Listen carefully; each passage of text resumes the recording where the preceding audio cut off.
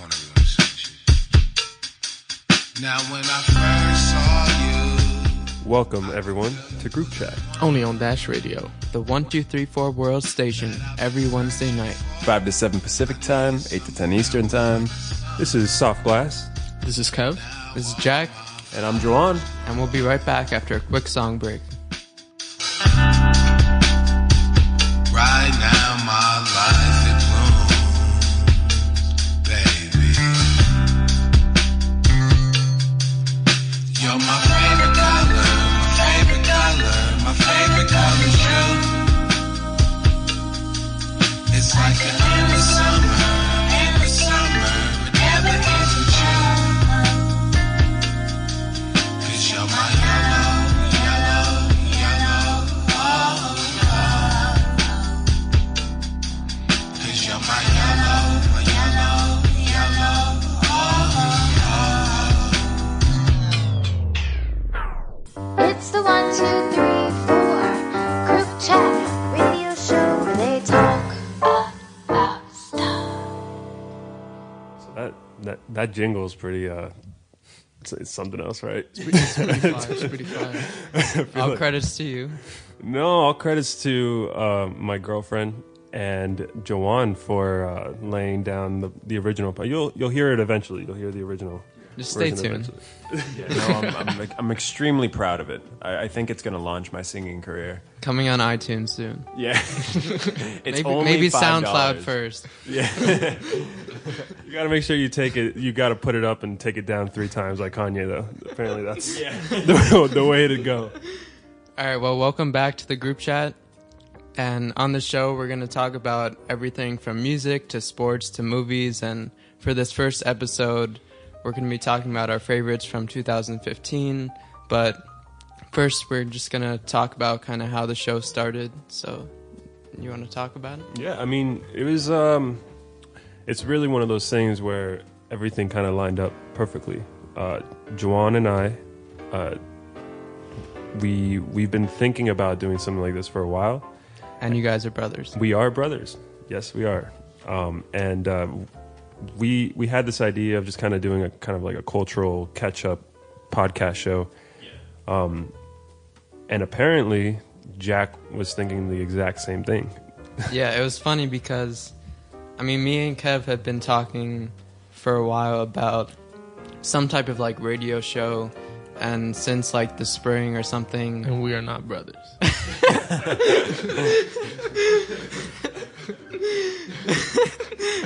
Not blood brothers. Not blood brothers. But brothers for sure. And anyways, since the spring, we've been watching this show called The Shane Show on Golf Media, which is Tyler's app. And they're also on Dash Radio, the same place we're broadcasting now. Plug. Really on the plug, really on the plug. So then, I mean, it was something we had thought about, and we were like, oh, like, when certain things were, like, would happen, we'd be like, oh, this would be cool to talk about if we had our own show. But then it wasn't, like, a big priority, I guess, because we have other things we're working on, too, and there just wasn't, like, I don't know, it just wasn't at the top of our list. But then when the 1234 radio show turned now into 1234 World, the station, Daniel messaged me and he was like, oh, like I found this mix you played a while ago, we could play that on the station if you want. And I was like, oh, could it be like any talking thing too? And he had said like, oh, you could do like a Cinemiso segment if you want, which is like a site I run about like movies and stuff. Plug. Really on the plug, really on the plug. I was going to call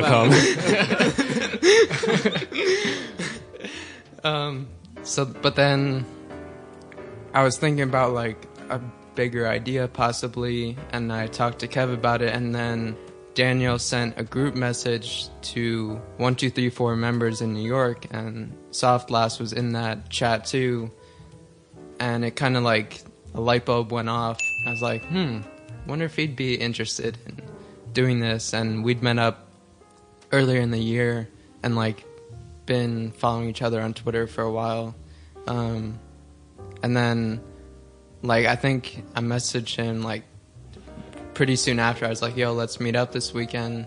And then within a minute of meeting up, he brought it up first. Yeah. That's Soup, pretty like, awesome. not even a minute. It was like, hey, the trains were really backed up. So anyway, I have this have this idea. Yeah, he was like, yo, did you see Daniel's text? I was like, yeah. Do you want to do like a talk show? He's like, yep. It's pretty simple. That's how.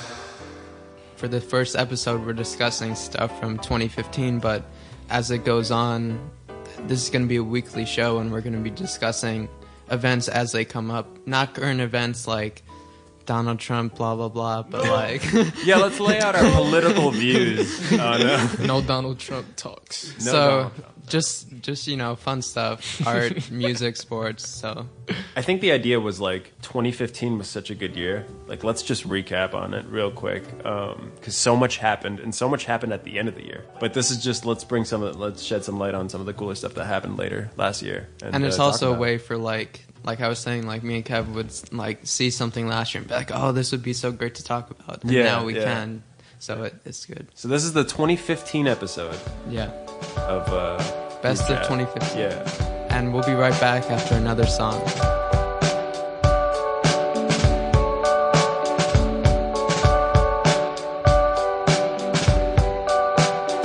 Brighter than the clear summer day, lighter than a feather. Here I rise to scent of ancient springs that you live all living things. Want to create and to relate to your own surroundings. Forgiving and kind and open mind, trying to wear this inclined.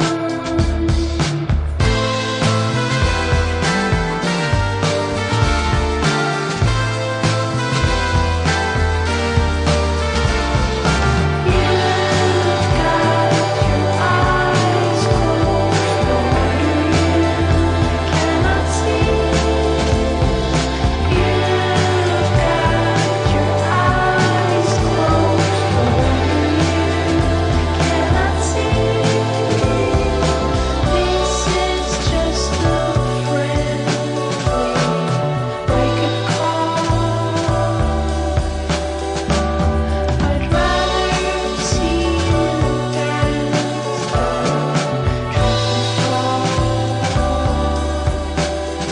Something we'll share, a gift so rare, it'll make you shiver. That which we perceive, what we conceive, is our own, what we believe. Self is not to grasp and read the mind. Simple words to spell out. The merger between the heart and minds, omnipresent, intertwined.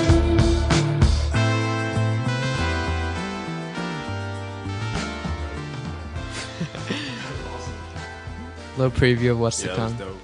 But first, we're going to get into movies before anything else. So, Oh, I can't wait. Kev, you want to start off? I'll take the lead on this. I didn't see as many movies as I wanted to this year, but I did see a good amount.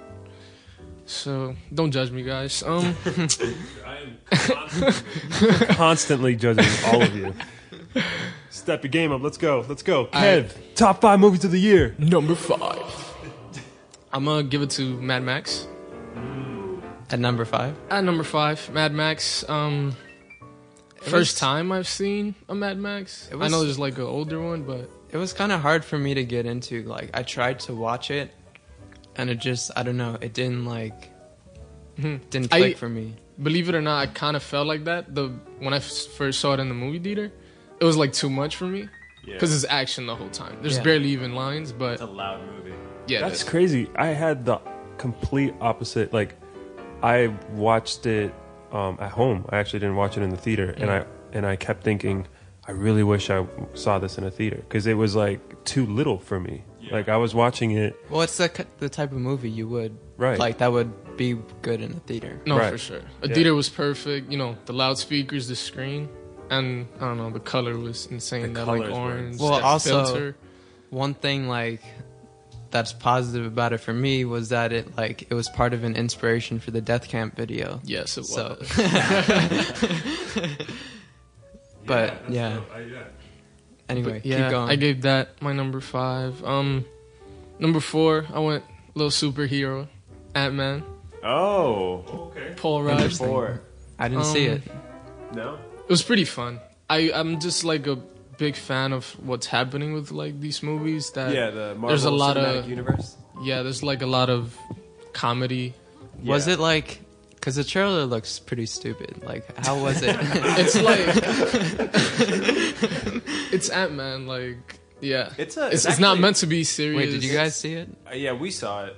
Yeah, I saw it late. I saw it like months after it came out. But yeah, I saw it like first of all, it came out and nobody thought it was going to be good, right? And then it comes out and it's like this sleeper hit and everybody says it's good. So I kind of got the reverse hype. I got like the post everyone after. saying it's good hype. And now you go. I mean, I want to hear, Kev. What did you like about it? Like, why? I like that. Like I like when these action movies have a lot of comedy. It's not serious at Yeah. all. It's not badass or anything. He's like Yeah. half of the time he's joking with that Mexican actor, Yeah. whatever his name is.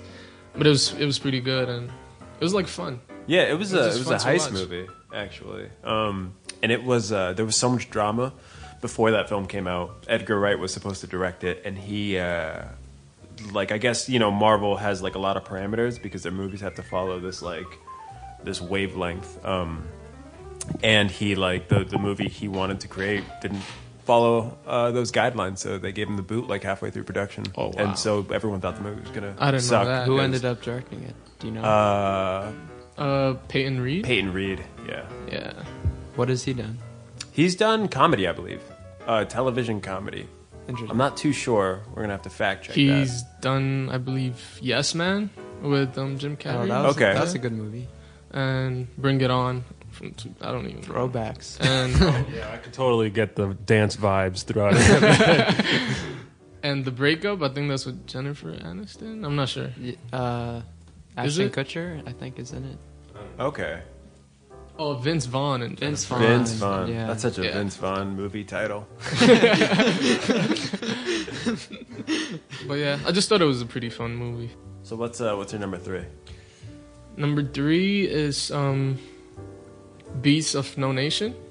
Oh, I haven't seen It's that. one of those. I think it's a Netflix original. Okay. Netflix Yeah, it was. It produced. was. hmm Great movie. I just seen it like What's 2 what's weeks it about? ago. I haven't seen it.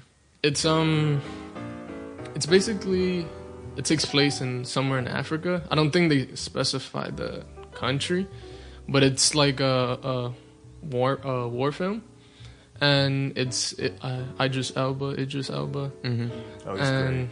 He should be the next Bond. it's basically this kid. He's too street. It's like this kid that his family basically gets killed, and like his mom has to run away from the country, but he somehow makes it out, and he joins like this militia army type group whose leader is Idris Elba, and he basically becomes a badass. He has to do a bunch of stuff, become a man, and even kill people at a point. And it's kind of like the process of how or what a child goes through in these types. I don't think it's like a real life story. I think it's fiction, but it's great. It almost feels like could have happened in real life. Direction was great. That kid is a great actor. Cinematography, amazing. One of the best. That's the number one thing I heard about. My roommate watched it. He's like, and he knows I'm like a cinematography like fiend. Mhm. Like that's my shit is cinematography. And he was like, dude, this Amazing. this film, man, this You have cinematography. you guys have to Bro. watch it if you haven't. Yeah. It's great. I actually found out after. It's the same guy that shot True Detective, Oh, okay. I believe.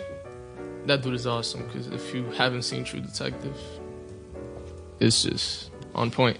But yeah, I have to give that one my number 3. You stay pretty interested throughout. It's kind of violent, but it's a pretty good movie. Number 2. My number 2, The Hateful Eight. Nice. Yeah. Give The Hateful Eight my number 2. Cinematography. I think that's what made it the number 2. Yeah. It was shot on that 70 millimeter film. Oh, no spoilers. I haven't seen it No yet. spoilers. Don't worry. But we also, me and Kev went and we saw it in the AMC Lowe's on 68th Street for the first initial release. It was like the 70 millimeter roadshow. The roadshow. And it was really cool. Like they had programs up front. Damn, I should have brought one. I'll bring one next time. And they were free. Like you could take whatever programs. Yep. To start, there was like an overture. It was like what, 3 minutes? It was or like something? 3-4 minutes of music. And it was like a really cool graphic that went with it, like these red mountains and this like silhouette of a guy riding a horse. Mhm. And then Pretty there was- awesome too, with like the little flicker of the film. Yeah, as it the was music dope. plays, it was perfect. Yeah. There was an intermission like about halfway through, which was like needed because it's a super long film. It's like 3 hours. 3 something. And of course, like you go outside the theater, and meanwhile the theater was packed. Like this thing was. I think some people insane. had to like wait for the next show. Yeah, Supposedly like, it they're like was really oversold or crazy. something. Wow. Like it might have been even more packed than when I went to Star Wars. Like it was really busy. Mhm. But then of course during intermission, like the line for the bathroom is like all the way down the hall. Like, but it was fine. But the thing is, without like spoiling it, after the intermission, like before that, it's kind of setting it up. But after it's like, that's when like stuff 100 really times happens better than more. the first half. Yeah. So, like, if you're watching it and you start off, you think, I don't know about Don't give this. up on it. Yeah, don't give up. Like, see it all the way through. And I don't know. For me, the 70 millimeter wasn't as like it was nice. Like, it didn't. I don't know if it like made as much of a difference to me as it does to like Tarantino himself, but it was good. Like, it was still very well shot. Do you think it added to the film though?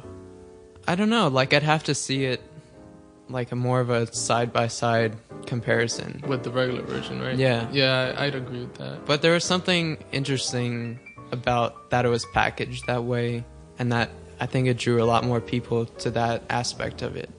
Because, like, even before they did, like, a featurette they put out on YouTube, like, about the whole process, which was really interesting and stuff. But in the end result, I'm not sure. Yeah, it felt how like much. almost more than a movie how they packaged it. Yeah. Like, it was something more special. And it was an experience. Right. I know Tarantino has like these two eras. There's like the, Pulp Fiction, Reservoir Dogs, Jackie Q era, and then the Inglourious Bastards. Yeah, this is like a whole Django. new turn for him. Yeah, that's what I was going to ask. Does Yeah. it fit into the new Oh, Tarantino? yeah, totally. I It's- actually think you see, like, to me it was a lot like Reservoir Dogs. Oh, that's Like, interesting. it's not a spoiler, but like a lot of the movie takes place in this one room, Yeah. in this one area, and in that, like, it reminded me a lot of Reservoir Dogs. But thematically, with like, taking groups of people that have been in certain points of history and then kind of changing the narrative, it fits into that theme. right, So I think in that vein, it's similar. So, real quick, I asked this question on Twitter, at Softglass. Really on the plug, really on the I asked this question on Twitter last night or a couple nights ago, asking people what their favorite Tarantino movie is. And it seems pretty split. Like, there's like a bunch of people who are like, oh, Pulp Fiction. And then there's a bunch of people that are like, oh, Bastards, Inglourious Bastards. That's my favorite. It's my favorite too. So, I'm Kev. a Django guy. You like Django? Yeah. I love Django. I think for me, Bastards is like It's edges perfect. it is perfect. And It's like the action is so good, even though it starts off with this like 20-minute scene in a kitchen, which is like the best scene Yeah, I've ever it's seen in my incredible. life. It's so good. Like Tarantino does small talk like nobody else. You know, he's a master at he it. builds so much tension and like just that's- perfect timing. That's him at his best.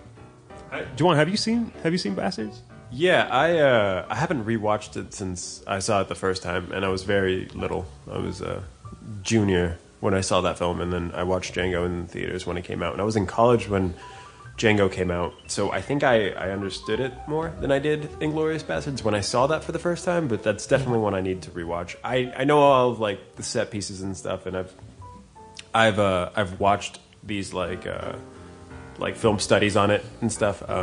So I definitely have an appreciation for the film. I think my film going experience with Django was superior because I watched that with you guys like in college, and I clearly remember that. So I think that that experience means more to me than when I saw Inglourious Bastards, like a film that I wasn't supposed to. Like the age that I was when I saw that film, like I was way too young for it, and I was really like squeamish because all the blood. Spoiler: there's blood in the film. I mean, the it's not a Tarantino big film. spoiler, and The Hateful Eight is no different. So I can't really stand on a certain kind of in the middle. I need to rewatch both of them now. But yeah. What's so that's your number 2, Hateful Eight? It's my number 2. Number 1. All right, so I had a little bit of a hard time because I was gonna put Hateful Eight number 1, but I don't know. By a little hair, I went with Inside Out. Ooh, for number 1, Oh, we're which gonna have to is talk an about this one. animated film. Yeah. Overall, great flick. What I really liked about it was probably that it gave me some sort of nostalgia. I felt almost like a child rewatching Toy Story or something. Yeah, I can see that. And all the characters, I like that there's 5 different characters. They're all being played by people that I really like Yeah, Amy Poehler and Bill Hader, I think. Bill Hader, Jack Black, and Phyllis from The Office, and Mandy and stuff. And it was just great throughout. It was fun, funny. You know, it always gets to you, like all the Disney, Pixar movies, heart-touching and stuff. And I don't know. I just think I enjoyed it the most out of any movie this year. That's a really interesting. Like, I know Jack feels a certain way about animation. All right, so Tell me about it. to me, I don't know why, but my brain separates animation from regular movies. It just like feels like a different world for me. So like when I think of my favorite movies of the year, even though I liked Inside Out a lot, it doesn't like come up in my brain as like a movie. That's just how it is. I can see where you're coming from. I think there are some movies that I can think of that, even though they're animation, like I genuinely love, and I can put in my like top 50 movies of all time. Like, I mean, just to even compare Inside Out, The Incredibles to me is Yes. like one of my favorite Yes. like movies. Period. Like I love that movie, and with Inside Out, I felt like they. I liked it. I wanted it. Like there were moments that were extremely clever, and I was like, "Oh, that's awesome!" Like I love how they portrayed, dreams, how dreams work, and like how It's very psychological. Like, Yeah. I think that's one of the things I liked about it. a lot of the times after watching it, since like something will come up in my life and I'm like, oh, I'll think about like Inside Out and like how there's, they have these emotions in their brain or like Yeah. how like certain memories were kept and all that. So it's like, yeah, I think it sticks with you for a lot of reasons and because it's so personal and yeah, so connected to your brain and your emotions. yeah. I think that's where I stand with the movie. It's like concept 10 out of 10, actual execution for me for whatever reason. I thought like What did you want?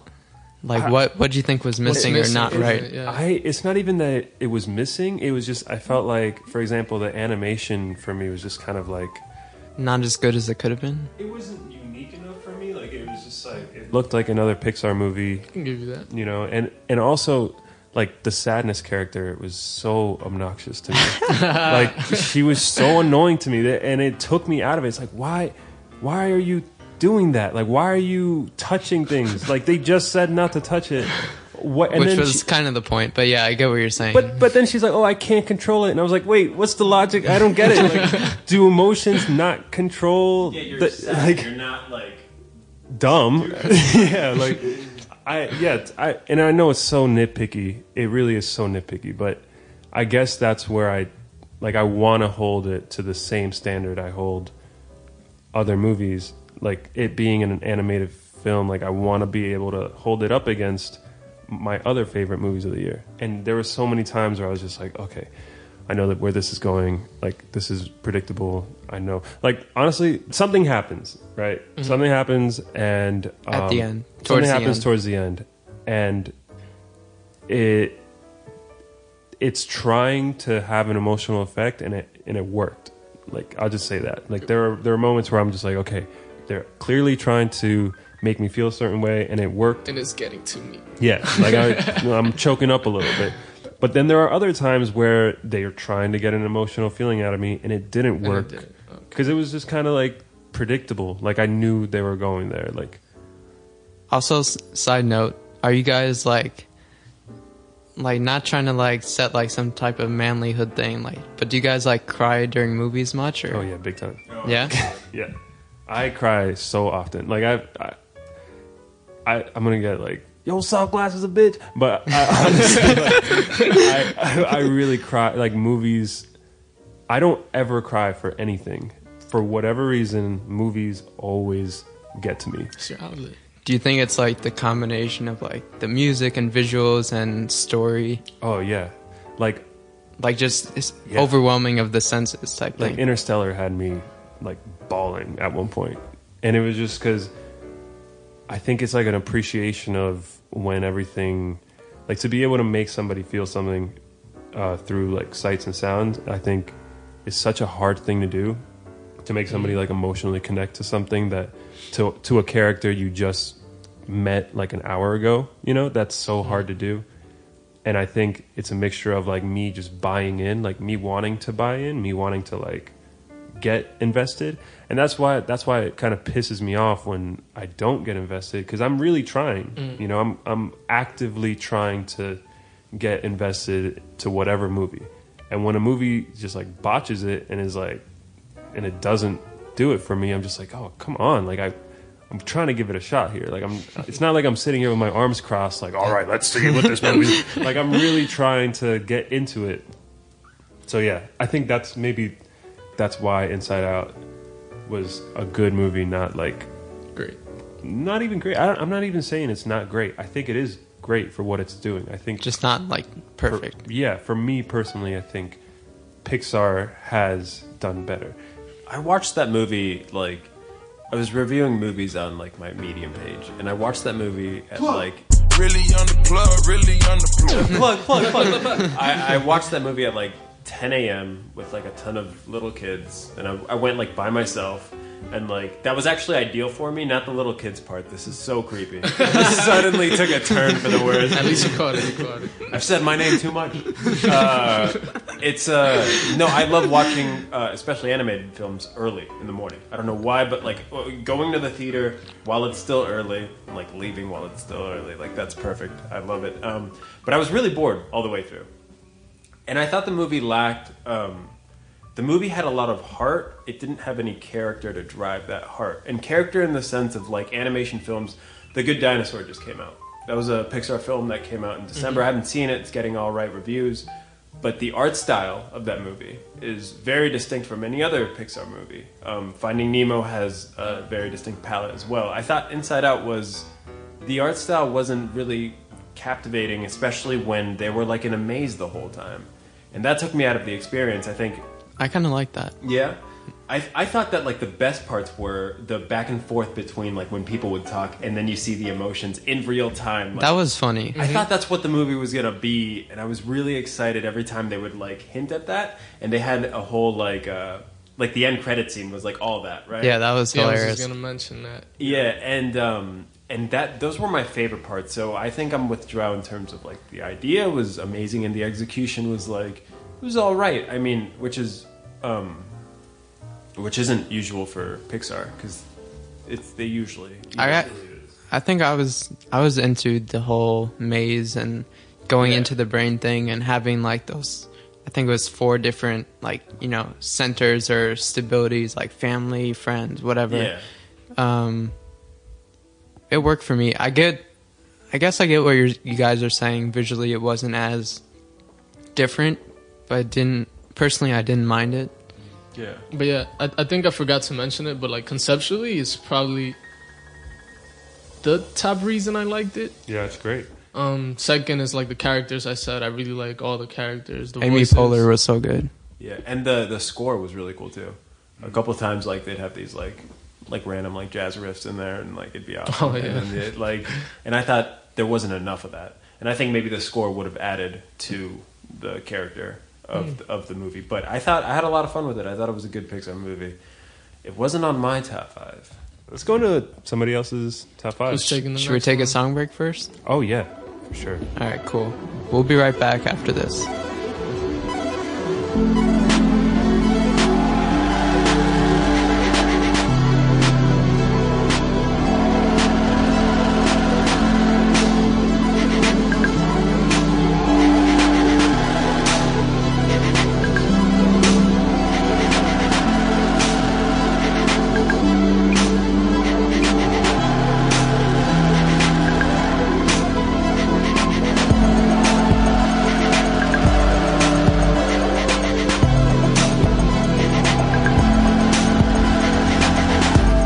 When can we talk with the face? Instead of using all these strange devices, seems like you and I need to have a crazy conversation. Wouldn't be that hard, get along so well, sentence by sentence. It's a trial run, let me show you how. Figure I can give you true affection.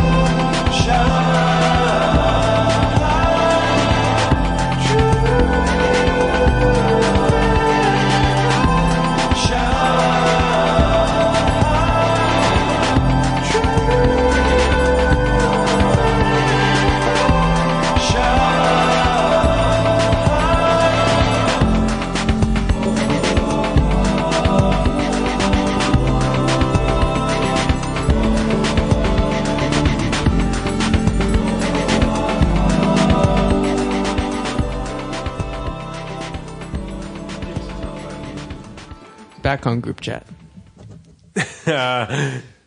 So seamless. Top 5 films of 2015. My number 5 resembles Kev's number 5, and that's actually Mad Max. That's right. Real recognize real. And I know this was just such a good theater experience for me. I saw it like with one of my best buddies, and that's just one of those films where like the first 10 minutes I was scared that like I wouldn't get it because it moves so quickly and it's so stylized, and I'd gone into it with the impression that like the movie was amazing because it was after all of like the reviews. It had came a lot out, of and they were, hype like, and everything, A lot of yeah. hype. Everyone was like, "Oh, sleeper hit this, that," and so I watched it and I was like, "Ugh, this is weird. I don't really like it. Everyone's ugly." And then like as soon as they were off to the races, after the first 15 minutes, like, and the cars started driving away, and you can just hear the humming from like far away, and the firecrackers come up, and like the color paints the sky. It was just like, okay, like I get it. Like, this is awesome. One of my favorite shots. The whole film is just like, yeah, the cinematography is great. Everything was like practical too. Crazy. They were actually out in the desert shooting this. And the whole thing was just like one long chase sequence. Like, it was just a beeline. So it was an awesome experience. And yeah, Mad Max number 5.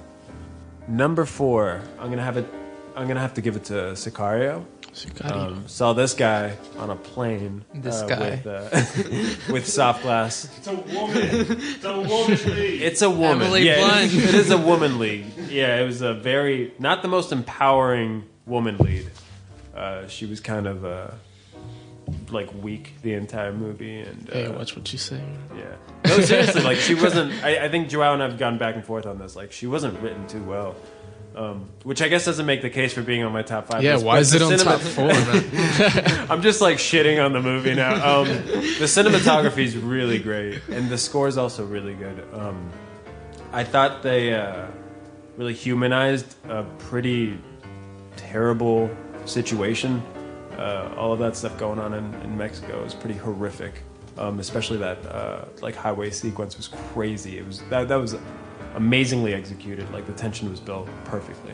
Yeah, Sicario is, for the people that haven't seen it, it's a movie about the United States. It's a task force that deals with the Mexican cartel. And the movie's about Emily Blunt's character. She gets assigned to this task force, and she has to she has no idea what's happening the whole time. And you're just kind of taking on this ride with her, and you find out all the shady stuff that goes on, just how things really work. It's one of those movies that make you go, what? No, that's not how things work. Yeah, that's how things work. But have any of you guys seen Sicario? Nope. I have not. No? Okay, so Moving on. Number 3. Before I get to the top 3, I want to preface by saying I haven't seen Hateful Eight or The Revenant or Steve Jobs. Even though The Revenant really was just wide release at Yeah. the beginning of 2016. Dude, it had to make that Oscar Maybe cut, though. maybe I'll make the 2016 list. Yeah, that's another thing. Like, I've watched so many films this year, catching up on 2014 movies. So many films came out this year, so I couldn't catch them all.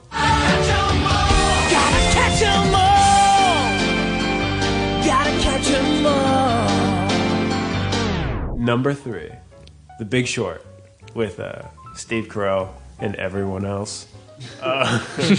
This movie had so much character, and it didn't take itself too seriously, which is such a coincidentally like a very serious thing that really happened to everyone. Mixed in with some comedy. Thanks, mixed in with thanks some to the comedy. director. Absolutely, you wanna talk about that? Oh, yeah, that's so Adam McKay, who directed Step Brothers and the other guys, and he did a bunch of stuff. He basically worked on every Will Ferrell movie ever.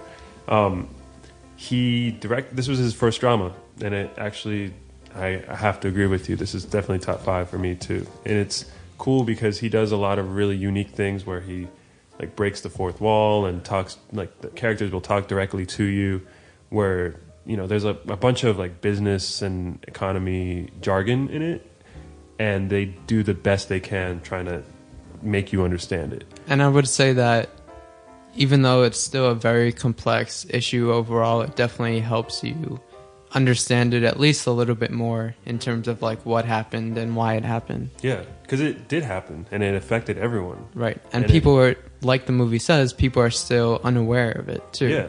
Yeah, and Which is crazy. it's nuts. It's absolutely crazy, and I think the movie, it's something that it's really cool because it's something that affected so many people, but it's not, romantic enough in the sense that movies don't typically get made about this type of stuff. And he took something that would otherwise be boring and made it really cool. Like there's scenes where, a character, something will happen and a character looks at the camera and will be like, yeah, this actually happened. Like he really did that. And it's cool to just, get that from a movie that initially going in, I was like, oh, this is going to be a boring, it looked like a wannabe Scorsese movie or something. Right. And the cast too, like Steve Carell was so good in it. All-star cast. You think he made the movie? Who? Steve Carell made the movie. Honestly, there were so many standout performances in that film Oh, really? that I think it, Ryan Gosling, Brad Pitt, yeah, Christian Bale. they all had like killer hair pieces too. But yeah, let's move on. So number 2. Two. Two. Gonna go with Ex Machina. Wow.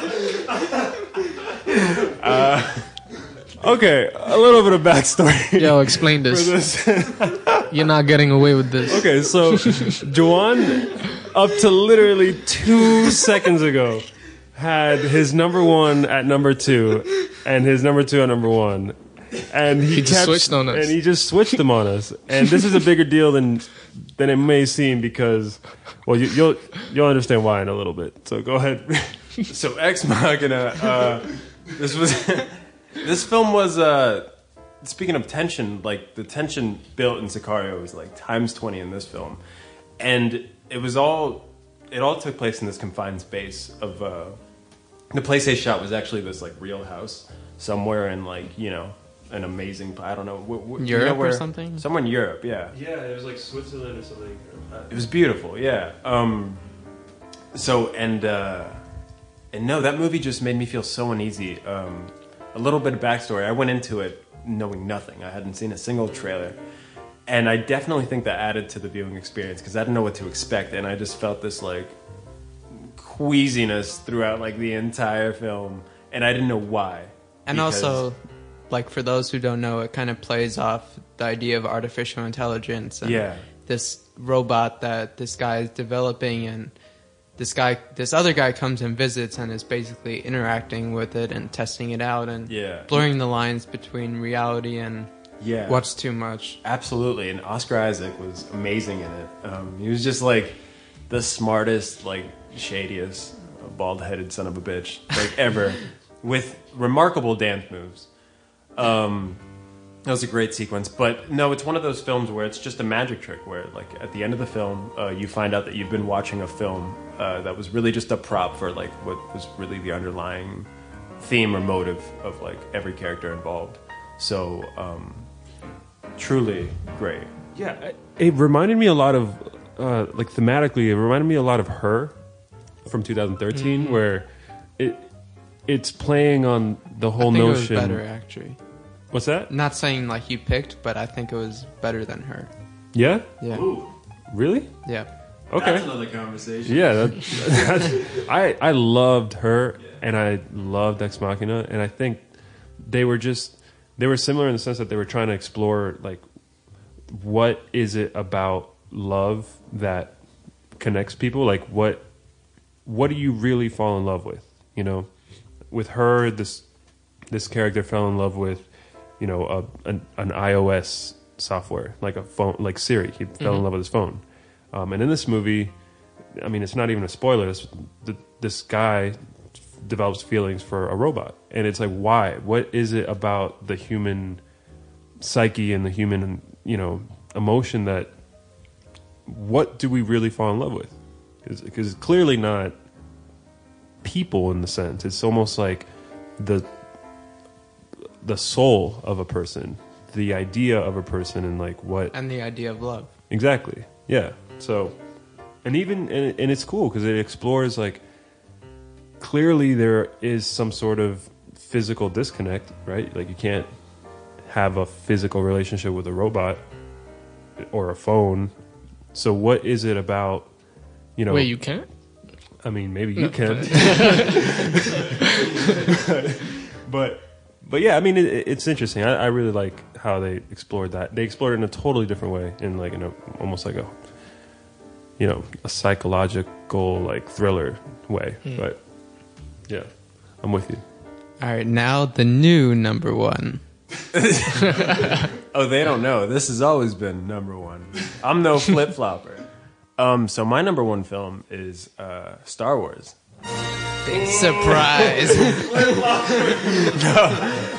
It's Who would have thought? I've had to like try to justify why it wasn't my favorite film of 2015, and I'm gonna stop doing that because it literally started at number 5 on my list, and then it slowly kept climbing up and climbing up. Number 1. Yeah, I've seen this film 3 times in theaters. I've heavily contributed to it being the number 3 worldwide. I've done my part, JJ. But I had to kind of... look, it's not the best film that came out this year. I'm not... I understand filmmaking, and I know it's, technically not the best film. It's not the deepest film. But it was the best time I had in a movie theater. And for a year that I've seen 20-plus films, I haven't rewatched any of them 3 times, and this film struck a very interesting chord with me because I didn't grow up with the original Star Wars films. I didn't grow up when Star Wars was this like phenomenon. I grew up when it were like the 3 shitty prequels and everybody was like hating on it. And I don't think any of us really grew up with it. Yeah. Kev hasn't even seen any of the movies. Yeah. yeah, What is Star Wars? that's why I'm really excited for you to see this one because I want to get your perspective on it on our next show. Yeah, Kevin actually thought it was Stare Wars, like literally up until like 2 minutes ago. Like, why do you guys want to watch a movie about people staring at each other for 2 hours? And yeah, he thought like that was the Force. But this film scratched an itch of this like nostalgia that I never had, and I think that speaks to the character of the film. And I mean, just the characters are so relatable. John Boyega, Daisy Ridley, their first like major film. Daisy Ridley's first movie that she's ever been in. Crazy. She killed it. Yeah. And Oscar Isaac. They were both so important to have as lead roles too, because you Yeah. know it's a woman and a black male as like lead characters in this big franchise film, and it's so important beyond just our collective awareness of it because we're very conscious of it, but it's also little kids watching who see these characters and can put themselves in their shoes and look up to them as heroes. Yeah, and that's like you just said. None of us really grew up with Star Wars. There are kids who this is the first ever exposure they're having to this franchise, and how important is it to have that type of representation? Like, and not even in a really like cliche like, oh, it's a woman. And we're gonna like make sure you know that it's a woman. And Yeah, it was super organic and natural. Yeah, and I think it was definitely done the right way.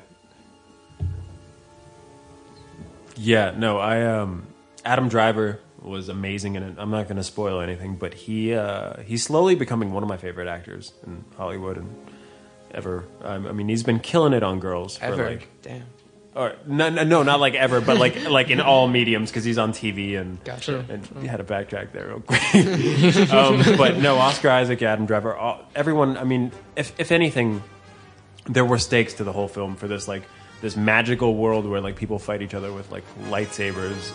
I felt the weight because I didn't want John Boyega to die. I didn't want Daisy Ridley to die. I didn't want anybody to like suffer any major injury because I really cared about these people in this like made up galaxy far, far and away. And I think that speaks to the film. But also one flaw I thought was the new Darth Vader, quote unquote, I just didn't like him at all. Like, Oh, I loved him. I thought he was horrible, and Who and plays also like his name, I can't even remember his Kylo name. Ren? Like, no, not the actor, like Oh. the character, and I don't know, it was just not as memorable. And I like disappointing. yeah, I'm not gonna spoil anything, but we'll edit that part out. We'll censor it. But I thought that these were the most dynamic characters in any Star Wars. I mean, they all go through these. They all have an arc in this film, and everyone goes through an arc. New, old character, they all do so. I think the characters, the score, the cinematography alone made Star Wars: The Force Awakens my favorite movie of 2015. And we'll be right back after a break.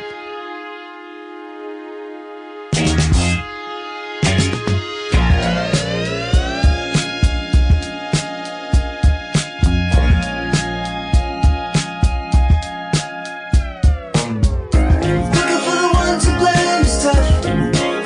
Doesn't matter what you're talking about, she's gonna keep calling you bluff. We're not the only ones doing this. You see the buffalo, just another one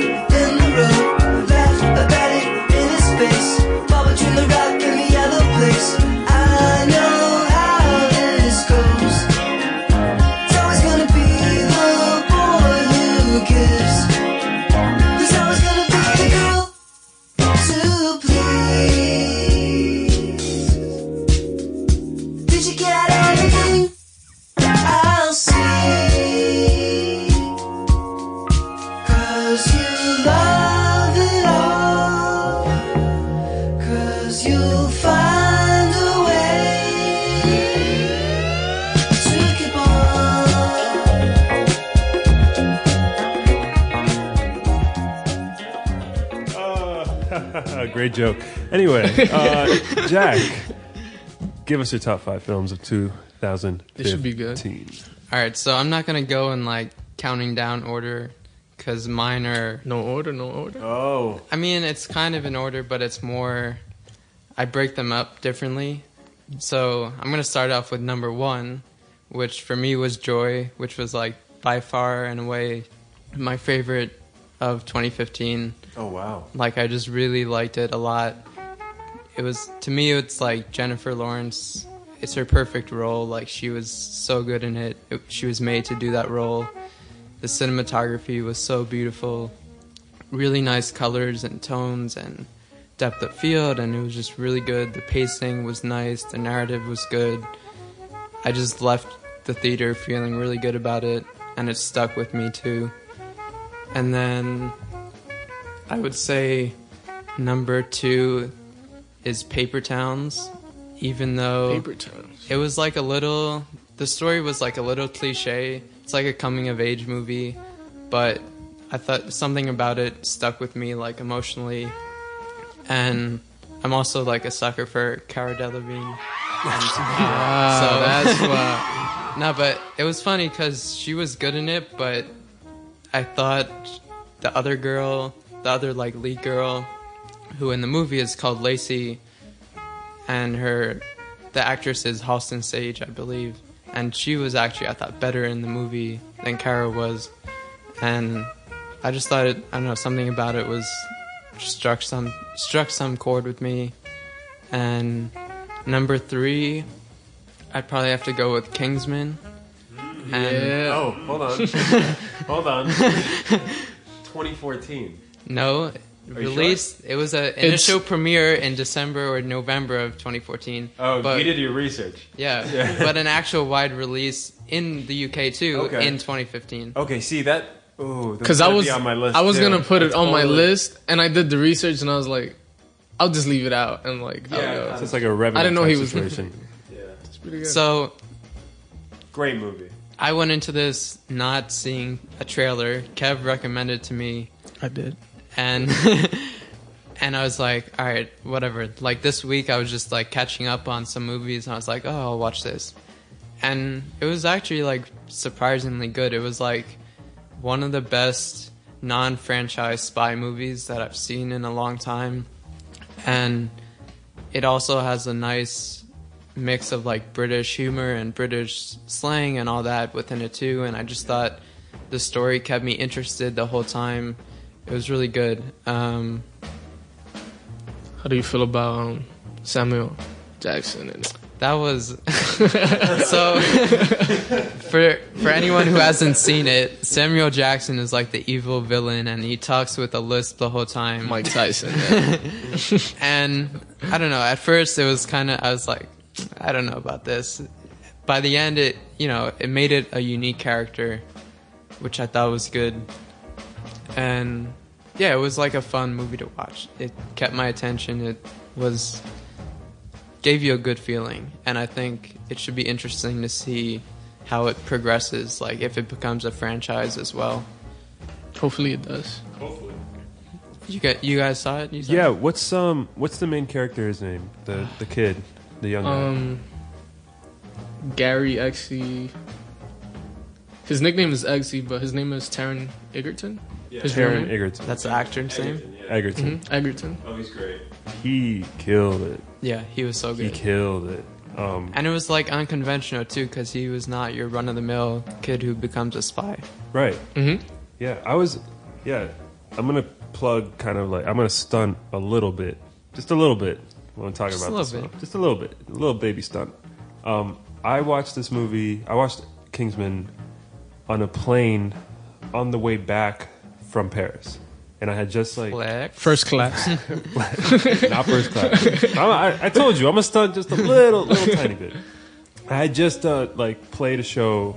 I had just like met Michael Jordan. Yeah.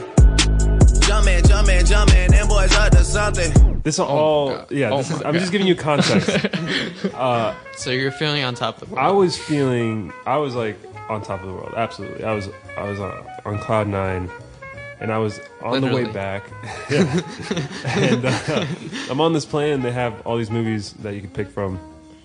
And at that point, I was like, I was feeling myself so heavy that I was just like, you know what? I'm going to watch a movie I know nothing about. I'm going to give it a chance. And I watched it, and honestly, it made me forget about like Everything that everything just that had just happened for like the 2 Yeah. hours that I was watching it. That's how captivating it was. It was like one of those movies that, like, the second you buy in, you know, because it's so over the top on purpose, but the second you buy in, you're just like hooked, and you don't want to stop watching it because it's so much fun, you know. And the fight choreography and all that stuff is so like really cool. It's so well done. Really and cool. So really unique. snappy, quick. Yeah.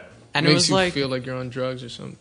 I think it was like 2 hours, but it felt like really short, like in a good way. Like it felt like it just went by fast, leaving you wanting more. And the younger girl, I think was good in it too. Yeah. No, that guy. What's his Egerton? I think he's gonna blow up. He was in the running for He should. like the new Spider-Man for the Oh, Marvel really? Cinematic Universe, and then he auditioned for. To be fair, like everyone in the world did. They literally had thousands and thousands of people, like ranging from like Miles Teller to who's the younger Hemsworth?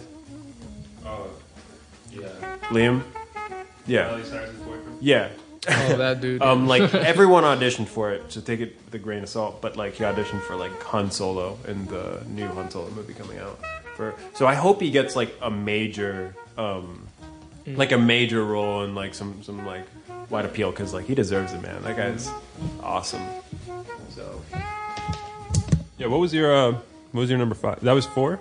That was 3. 3. Okay. What was it 4? So 4 and 5 are. It's I don't know. It's not like a clear winner. I'd say. It was when I was like narrowing down, and it's still kind of in between, for like Spectre, the new James Bond movie, Star Wars, and The Hateful Eight. And I don't know if I'd probably put James Bond 6, like just edging out. I mean, not edging out, but like out of the top 5. getting edged out. Yeah, getting edged out. You didn't make the much cut. better. Because it wasn't like, I really like James Bond movies, and it was really fun to watch, but it wasn't as good as like Skyfall, the last one before it, which was really good. And then yeah, Star Wars, which we've talked about, I wasn't super eager to see, but I was really That'd be your number 5? 4. Oh, he's pushing it down too. He's pushing All it right, I down. don't want to be like the Star Wars guy now. Like I liked it. I enjoyed the movie. You don't need to apologize. Like my life. By the end of the conversation, Jack's like, you know what? Fuck it. Number 1. Number Star one. Wars. Number one. Star Wars is the best movie I've ever seen in my life. Jack, give it 2 more viewings. All right? It was once number 4 on my list too. All right, Star Wars 5, Hateful. I mean, whoa. Yeah. See, Star you're Wars. pushing it up. You're pushing it up. Every time we talk, it's going up slowly. Creeps up. Star Wars 4, Hateful Eight 5, partially because of the experience also, and James Bond 6, and other notables were The Big Short, which we talked about, Straight Outta Compton, which I thought was pretty well done, Yeah, I heard that was good. and Me, Earl, and the Dying Girl was pretty good also. Well, we'll see where Star Wars lands next week on that list. See if it Okay. moves up at all. But can I give a shout out to an honorable mention, Fantastic Four, for the best comedy of 2015. It was so bad. All right. I guess I'm glad I haven't seen that. You didn't see Fantastic No, I haven't Four? seen that. Don't ever. Oh, Do you want to say yours Ever. before we go to a song? Let's go to a song. Actually, Let's do a song. Keep- let's do a song. Let's do a song. All right, we'll be right back.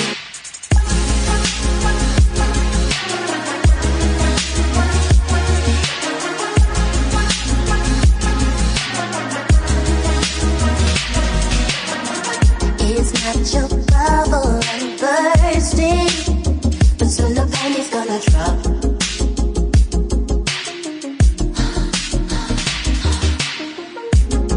Every time we're conversing, I see your head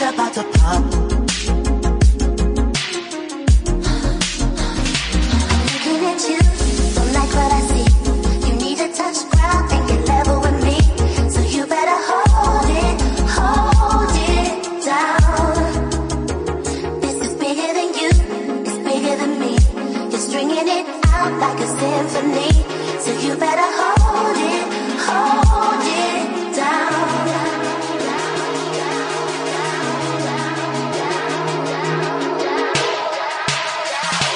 This ain't the me show. Keep it on the low. We're just super ego. You let your head go. I try to let you know. When I tell you how it is, you don't like it. You don't like it. You don't like it. I tell you how it is, you don't like it. You don't like it. You don't like it. I tell you how it is, you don't like it. So it's a super ego. You're my girl, so it's worth it. I'm gonna hit you with the truth.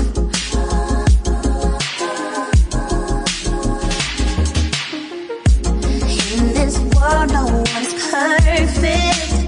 We're all consumed by what we do. I'm looking at you, don't like what I see. You need to touch ground and get level with me. So you better hold it down. This is bigger than you, it's bigger than me. You're stringing it out like a symphony. So you better hold it down.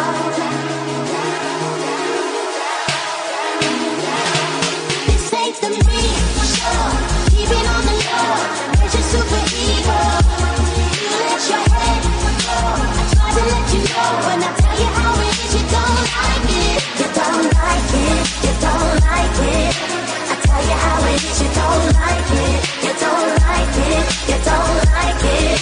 I tell you how it is, you don't like it. So it's a super ego. So it's a super ego.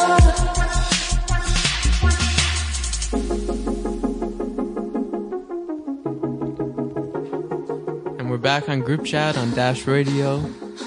Soft Blast, what about you? Yes. What was your top 5 movies? Let me know what you got. All right, Kev. I will. I'll let you know Gosh. what I got, man. Freaking idiot. I just can't wait to hear this. I'm not even going to talk in depth about them. We've talked about all of them, but I do want to talk about one of them. What is that? So first, let me give you my top 4. Actually, I don't want to give 5 Ooh. because I Are haven't. these like from 5 to 2? From 5 to 2? No, it's just 4. Oh, okay. Because I haven't seen. I'm counting if you counted Kingsman, I'm counting Revenant as 2015. That's fine. So and I haven't seen it, but it's on my top 5 too. Then yeah, I haven't seen it either, and that's I know it's going to be top 5 because everyone that I respect that reviews movies has said that it's great. Wait, let me. I'd agree with that. So my Yeah. friend Dylan in LA, he said he saw it, and let me read this text real quick that he sent. Okay.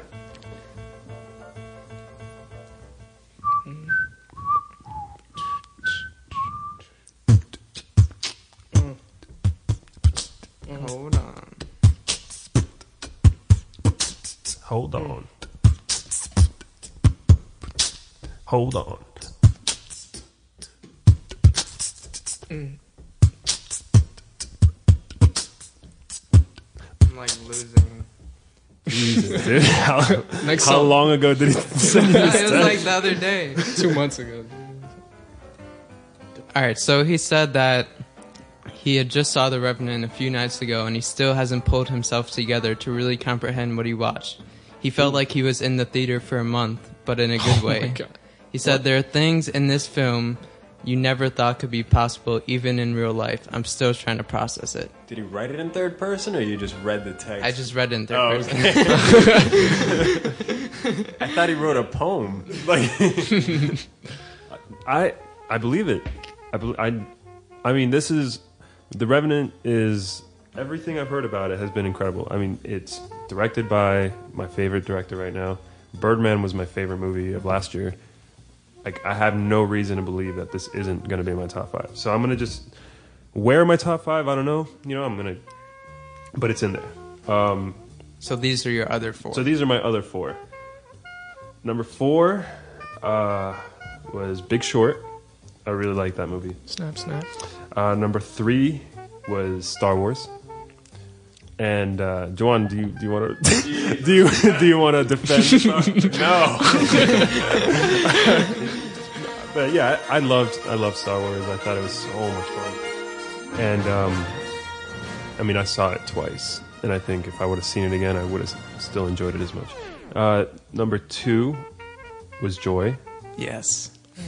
And number 1 was Ex Machina. And the reason why, because I'm 100% aware of its flaws, but again, I am 2 things: cinematography and music. Like, to me, if it's 10 out of 10 cinematography and 10 out of 10 music, I'm gonna love the movie. Also, quick note on cinematography. It Follows had really beautiful cinematography, Oh yeah. but the plot was horrible to me. Like, I couldn't even finish it. I really tried. I watched like half an hour, Yeah. and I was like, I couldn't do it. But it was really beautifully shot. It Follows. Which one is that one? That's It was like a horror movie. Okay, yeah. I heard. And usually I'm not like big on horror anyway, Yeah. but I still gave it a shot, and it was worth it to see how nice it was, but it just Yeah. wasn't good enough. That's too bad. But yeah, I mean, Ex Machina looked so gorgeous to me, and how they framed certain scenes. I mean, there's this really cool YouTube video essay about like one specific scene, and basically, without giving it any spoilers away, there's a scene where the main character is talking to the AI, the girl robot, and there are certain things that the robot says that you later find out aren't true, right? At the time, you don't know it, and at the time, the main character doesn't know it. But what they do with the cinematography is the whole house is glass, right? And so whenever she tells a lie, they frame it in a way that you can see her reflection. So they show how she's two-faced. Like, every time she tells a lie, the scene has her reflection in it. And whenever she's honest, it's a straight shot. That's crazy. So they do things like that all throughout the movie that I just geek out about. And the way they frame, they have like these window panes, like this multi-panel window, and the way they frame the characters within the panes of the window, and they have this Pollock that takes up the whole frame, this Pollock painting, and one of the characters stands in front of it, and it looks like he's like in the painting. It's crazy. It's a beautiful, beautiful movie. And the score actually was done by Jeff Barrow, who is a member of Portishead. Wow. Yeah. So again, score, cinematography, like those two things just took it over the top. I want to talk about Joy real quick. Yes, we're the only ones who saw it. Yeah. and it made both our lists. Yeah. And the first time I saw it, it was number 5. Interesting. So you watched it twice. I didn't watch it twice. I just watched it once. But the more it sunk in, Wow. and the more That's I thought crazy. about it, the more it climbed. There's still so many things I wish they would have done that like worked so well, especially in the beginning of the movie. Like the score was really good for Joy, except for like 1 or 2 moments that I was like, wait, what?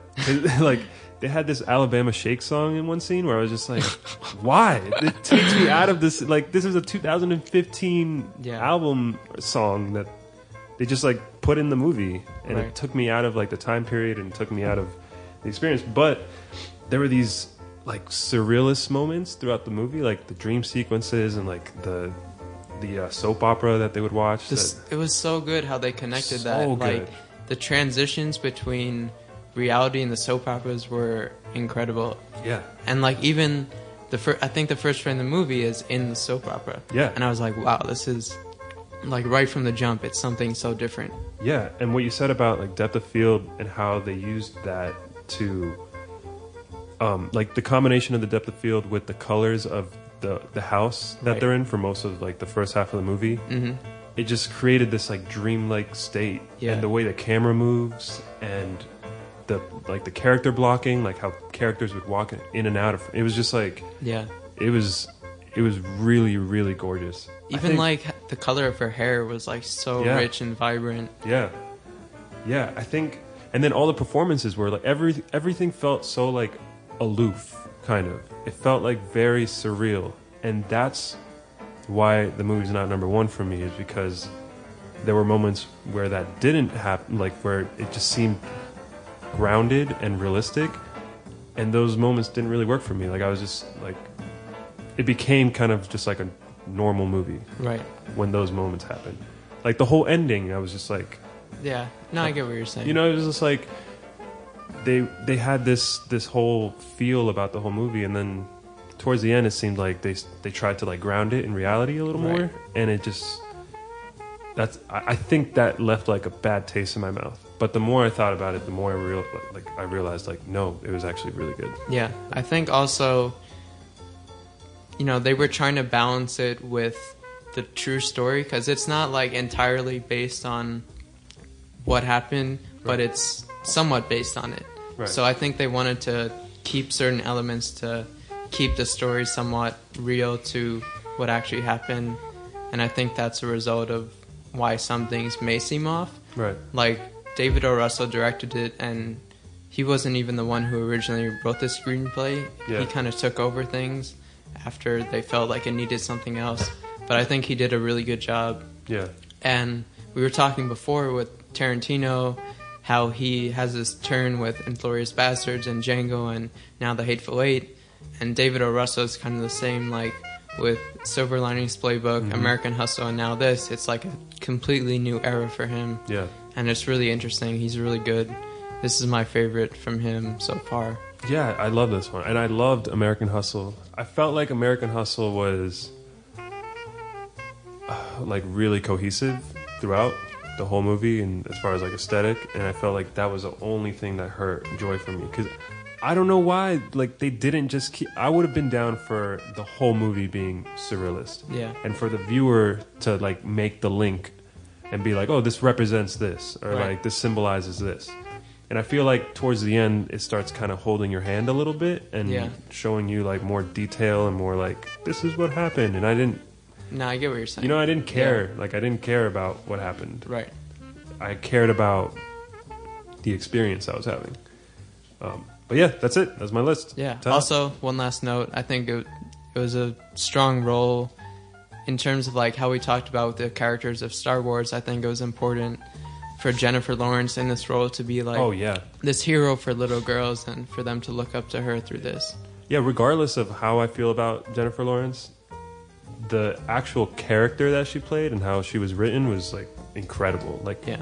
the strength and like how, and okay, real quick, it kind of, I thought it did something really interesting with, like you're talking about the female role. A lot of movies or TV shows or different mediums will try to almost like make the female role like a strong masculine figure to kind of change the trope, you know, and or kind of like flip it on its head. But what this movie did was it accentuated the motherliness and like the strength that she has to like keep her family together Yeah. in a really like mature way, you know. Definitely. And it was like, yeah, she's like, it was, they were clearly like constantly hitting you over the head like, oh, her grandmother wanted her to be, you know, a mom. Right. That was like what she thought her calling in life was. And she's like, yeah, I want more, but I'm not rejecting that either. I'm not Right. rejecting the motherly figurehead. I'm not Yeah. rejecting. And it, even beyond for girls and women, it's also about balancing reality and your dreams, which Yeah. is something we all can identify with. Yeah. A little to the side. Have you guys seen Winter's Bone No. with Jennifer Lawrence? It was like her Her first. first, that's when she blew up. Yeah, she was It's the young. same thing. She was really young, and it's basically like her growing up in like this terrible household. I think her parents are like crackheads, and she has like little siblings that she pretty much just takes care of, and it's just a bunch of stuff. And I think that was probably her best role. But it sounds somewhat similar to It's this funny role. in this, To it's Joy. kind of flipped because she's taking care of her parents more so, Right. and her ex-husband. Right. By the way, the relationship between her and her ex-husband is Amazing. like the best portrayal of a divorced couple I've ever seen. Yeah, on it was screen. brilliant. It was amazing. That's it for movie talk. So we'll be back after another song and be discussing top albums. Ooh. Yes, sir.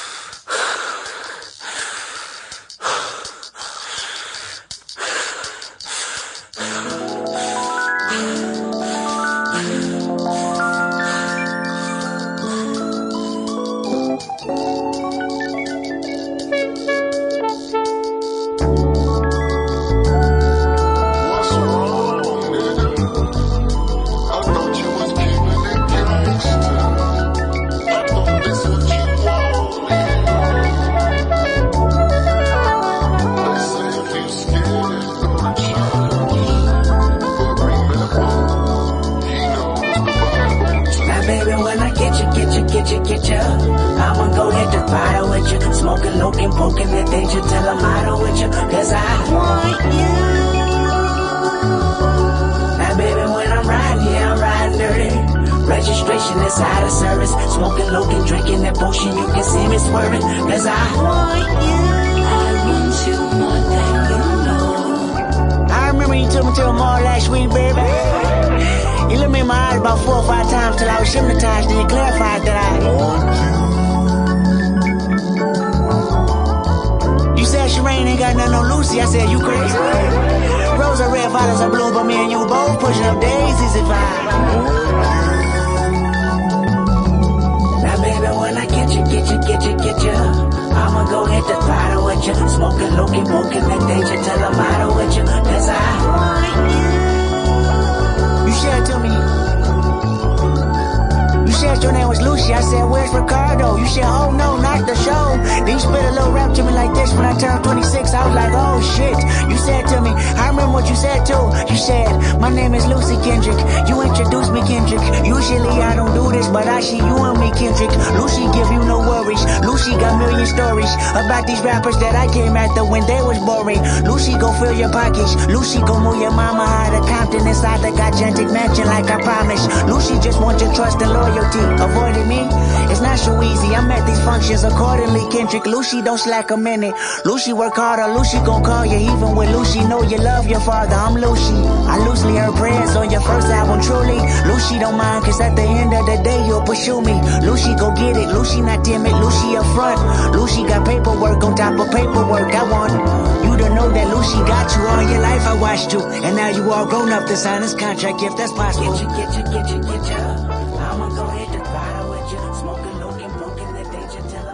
And we're back on group chat, and we're about to discuss top 5 albums of 2015. Soft Last going first. Yep, the music guy. Oh, the music guy, huh?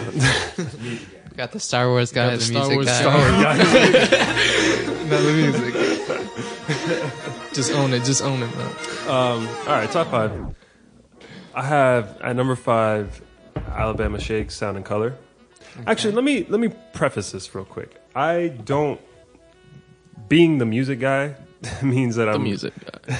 I tend to work on music a lot more than I listen to music. I actually don't listen to a lot of albums yearly. I listen to a lot of stuff that came out like a long time ago, or I revisit a lot of stuff. So my list is going to be less thinking about the best albums and more so the albums that I listen to the most. So these are albums that I kept coming back to. I mean, I think with all this, it's like our personal favorites, not, right. The best. Right. And I think a lot, you know what? There's going to be a couple on here that I like other albums better. But for whatever reason, I kept coming back to these and I kept getting something out of them. Let's see. So, number 5, Alabama Shakes, Sound and Color. I had never heard of them before this year, and this was the first time I ever listened to them, and first thing I thought was like, holy shit, her voice is incredible. Brittany, what's her name? We'll fact check. Howard. Brittany what? Howard. Brittany Howard, right. Brittany Howard's voice is insane. Like, the power, the emotion, like the grit in her voice, but still has so much control over it. It's insane. And I think that the band does a really good job of staying true to the genre, which is that blues kind of, southern rock vibe, but still infusing it with enough. Almost like folky too. Right, yeah. They have like folky, and then her songwriting is very folky as well. It's really self-aware about like, who she is, and I think she really delivers.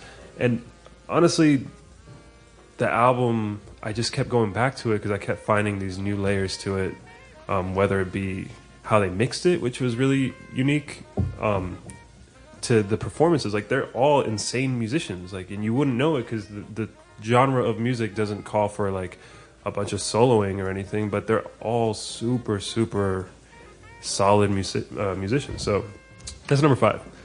Number 4 is Tori Moa's What For. Sweet. Yeah, no pun intended. What For? It's the only reason it's number 4. I live for the pun. I think Toru Imoa consistently makes soundtracks to specific moments in my life. For whatever reason, whenever they put out an album, and he continues to grow with every album. Every album is totally different.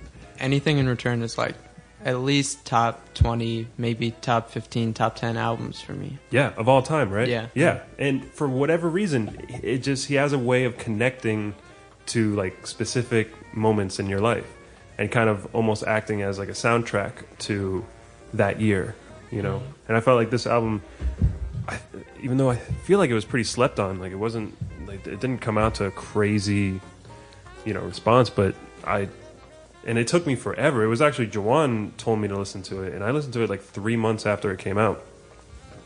But I just feel like he keeps growing, and he keeps making these seemingly simple songs, but that have all of these layers to them. He's not afraid to like really switch it up a lot all Yeah. the time. Yeah, no, he's fearless. At this point, he can do whatever he wants, and it'll still be good. Yep. You know, whatever genre, whether it's this or put out a mixtape with like a bunch of like beats on it, Yeah. and that was still great. So that was my number 4.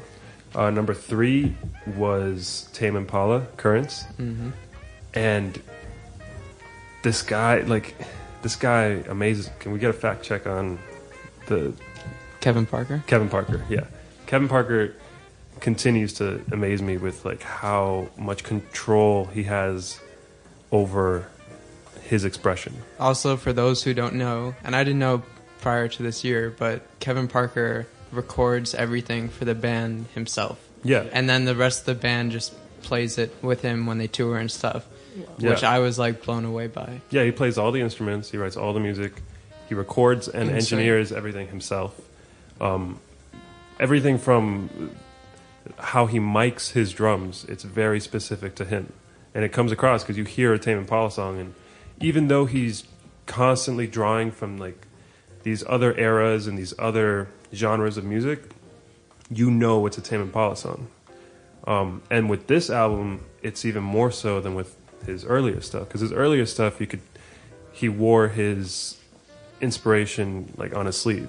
You could totally tell like where he was drawing from. But with this album, it's like he's just, I mean, Jack, you showed me kind of like this promo clip he did, and it seems like he just kind of housed himself in a house on the beach and recorded the whole thing in his house. If anyone has Apple Music, you can search up Tame Impala, and there's like a making of Currents video. It's like a little over a minute, and it's really sick, like really well shot too, and it's just amazing. The album too, like I was very much aware of Tame Impala as a band prior to this year, but I never got into them. I tried to listen, and I wasn't really into it. And Currents, like, it's funny. The first time I heard it, it didn't really do anything at all. 100% agree with that. And I listened to it literally like months later. I was like, oh my god, this is insane. Yeah. If you put it under rock, it's probably my favorite rock album ever. Yeah. Yeah. But it's less rock than anything he's ever done. Definitely. So yeah, that's number 3 for me. And it would have been higher if not for the obsessive amount of times I've listened to the top 2. I have a similar circumstance, which I'll discuss with my list. Yeah. And I have an idea of where your list is going. But my list, I mean, my number 1 is going to be obvious, but my number 2 was actually Hiatus Coyote's Choose Your Weapon. And the reason why is because, well, first of all, I'm a huge jazz fan. Like Jawan and I grew up with jazz in our lives and in our house, and that's the music. That's the first music we ever heard in our lives.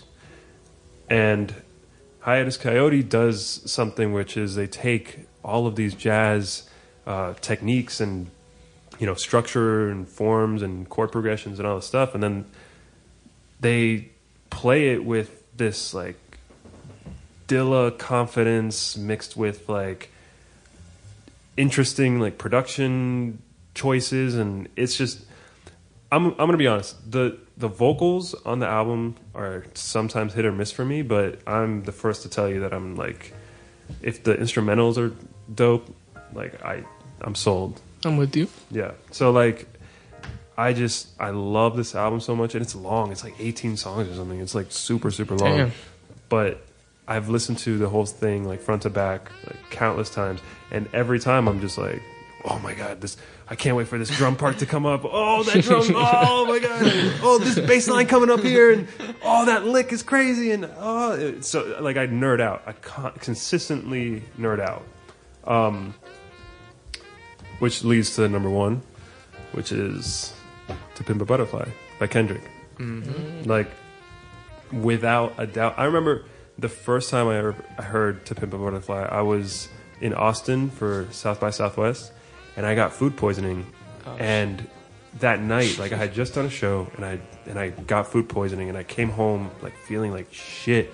But on the way home, like while I was waiting for a cab, somebody was like, "Yo, Kendrick just dropped his album!" Like people on, like, were Twitter? like on the street. Oh, wow. Like because it's South by Southwest, so like everyone's on the street. Makes sense. And somebody like running by was like, "Yo, Kendrick dropped the fucking album! Oh my god!" They have like a flamethrower. They're just like, But yeah, like it was crazy, and people were like, "What?" And so immediately, I got home, downloaded it, got home to your place in Texas, or to the place in Texas where we were staying. Yeah. And I was feeling terrible. I was like, throwing up and all that. And Thanks. yeah, We needed that. I'm gonna make sure to add sound effects just to like make it real pleasant for everybody listening. But yeah, I was feeling terrible, and then I press play. The first like sample comes on, and then right when I heard the "Hit Me," like, and It's like that, medicine. oh my god, bro! I like my ears perked up. I was just like, oh my god, this is crazy. Like, oh my god, like. And here's the thing, Kendrick has always hinted at this, like always from his first mixtape. He would always have these little moments of like jazz and all like the funk and I think Good Kid, Mad City, like the beginning of Art of Peer Pressure, sounds like it would have been on Pimp a Butterfly. And when I heard that, I was like, oh my god, this is gonna be dope. And then it turned into what it was, and I was like, okay, cool, this is cool, but I really wish you would just go for it. And first track of Pimp a Butterfly goes for it, and I'm like ecstatic. Second track of Pimp a Butterfly even more so goes for it, which is For Sale, right? And I'm just like, yo, this dude is literally spitting over a jazz song. Like, it's just straight up a jazz song. The jazz stuff in the album is amazing. Yeah, and I mean, that's, everybody involved made it what it is. But I just remember, like, laying on that couch thinking, every track, I was like, okay, can he keep this up? Like, there's no way that the whole album's like this. And then I finished the album, and, like, the whole... Spoiler alert, Tupac is in it. The whole Tupac... Quote, unquote. Oh, sorry, the second track is for free, not for sale.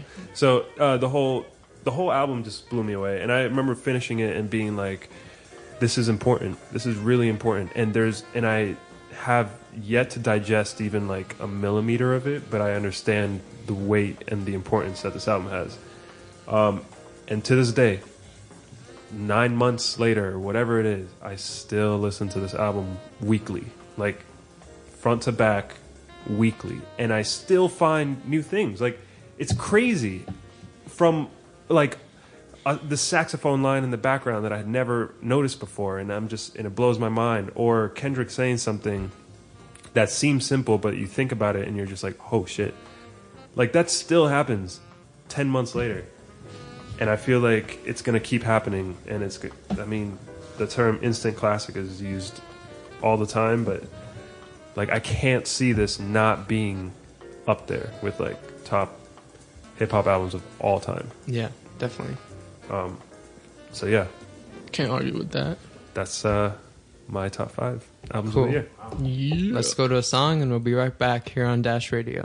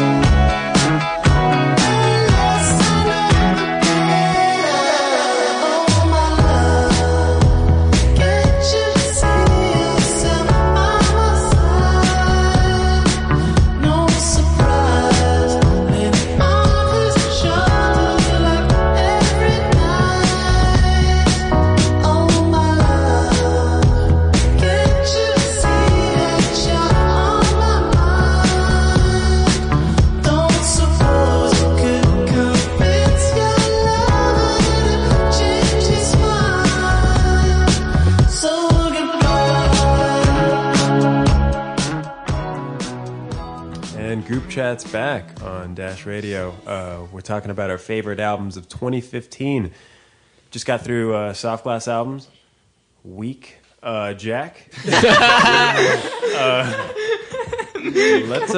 hear yours, man. I'm excited. All right. I mean, this year was really hard because I'd say the top 4 albums for me beat anything from last year. Ooh. Oh wow. So it was hard to pick, in a sense, but it was also kind of easy in some of them. So number 1 for me is Cherry Bomb by Tyler, which is my favorite album of all time. Like it's Whoa! That escalated. Not even 2015, all time. like I'm telling you, man. even more than like Juwan's like turning the mic. You're like, to me, like, yeah, you got something to say about this, bro? No, I'm in respect. like it's my even more than album, like it's my favorite thing like ever, like more than my favorite movie, more than anything. It's like an album I feel like I was waiting my whole life to hear. It just like it touches the right chords for me, like just everything is perfect. And the first time I heard it, like I wasn't sold on all the songs, but after I heard it more, like there's not a song on there that I don't like at this point. And it's just really, really amazing. Just puts me in a different place. And kind of like how Soft Glass was talking about Kendrick kind of taking steps to get to Pimp a Butterfly, Tyler was the same thing. Like, this is the music he's been trying to make his whole life. I agree with that. 100%. And he was like, you saw where, like, you saw the initial parts leading up to it, and then this album, he just really demolished it. So I could go on forever, but that's my number 1. Oof. Number 2 and 3, I was like debating, switching back and forth a lot, but I'll put Currents at number 2. It is really amazing, and I never get tired of listening to it. And I mean, we pretty much discussed it. The only thing I would add also is that Kevin Parker's songwriting is really amazing, so simple but effective. Number 3 is Kali Uchis's Por Vida. Ooh.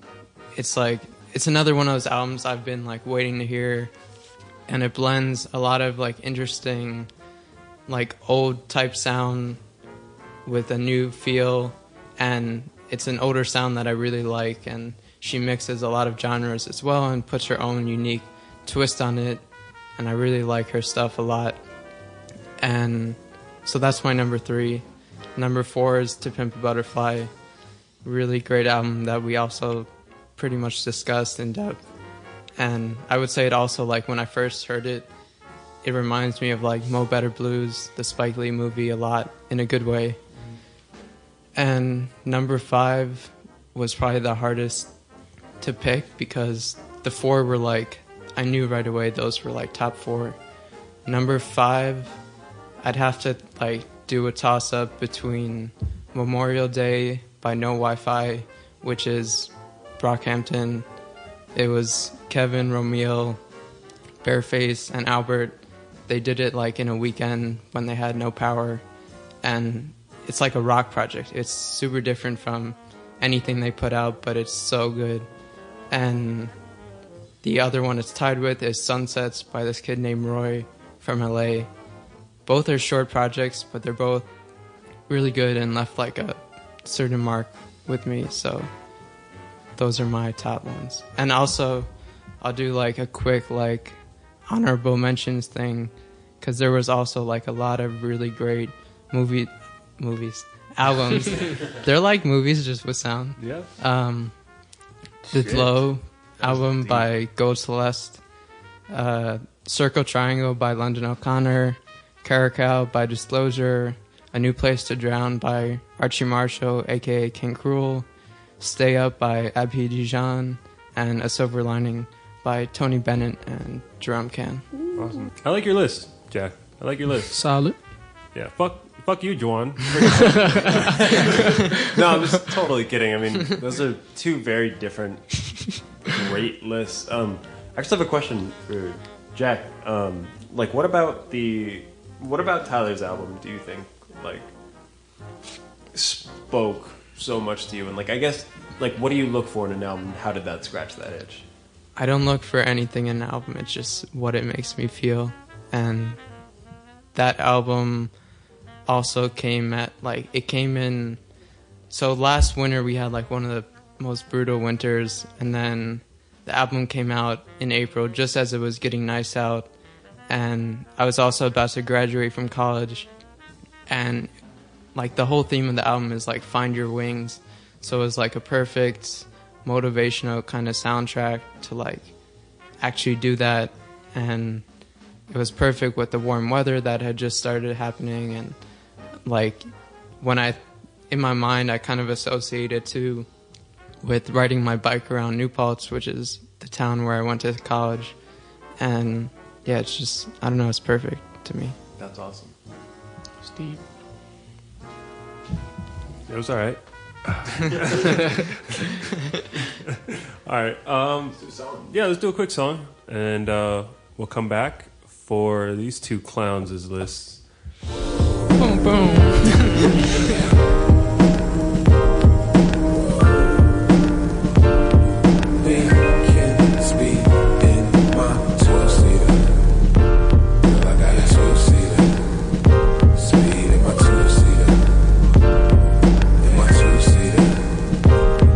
About 100 on facts, and it's easy to stop.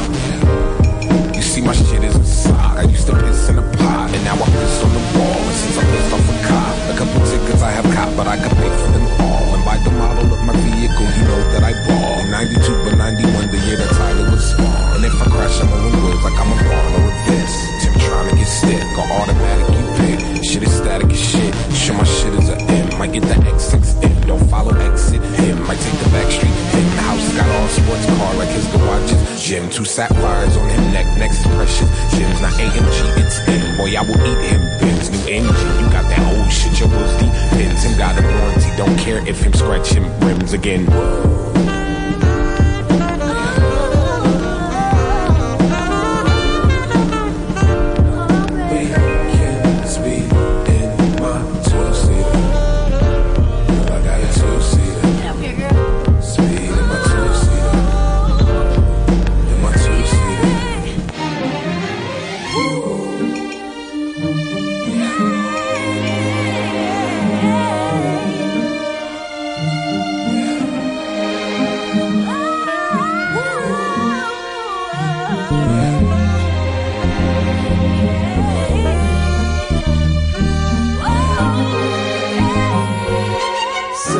Passenger seat. You tell me I got too much speed, and I should slow down. But I can't, 'cause you drive me wild.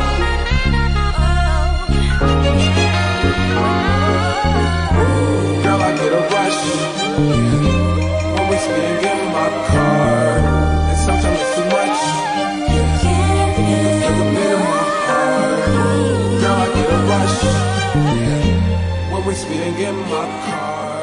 Alright, we're back on group chat. I just finished my list. Now it's time for yours, John. Yeah. I'm just going to get right into it. Number 5, Midnight Snack by Homeshake. Such a soothing album. I'm pretty sure... And for those who don't know, yeah, I'm pretty Homeshake sure is... the guitarist for Mac DeMarco. Ex-guitarist, yeah. He dropped a pretty cozy album. It's called Midnight Snack. And it's awesome. It's super loopy and like just cloudy and fun and it's very raw. I mean, it's very bare bones. It's like a minimalist album, which is like the coolest thing ever. But I was very moved by it, and it's something that I still listen to like every night.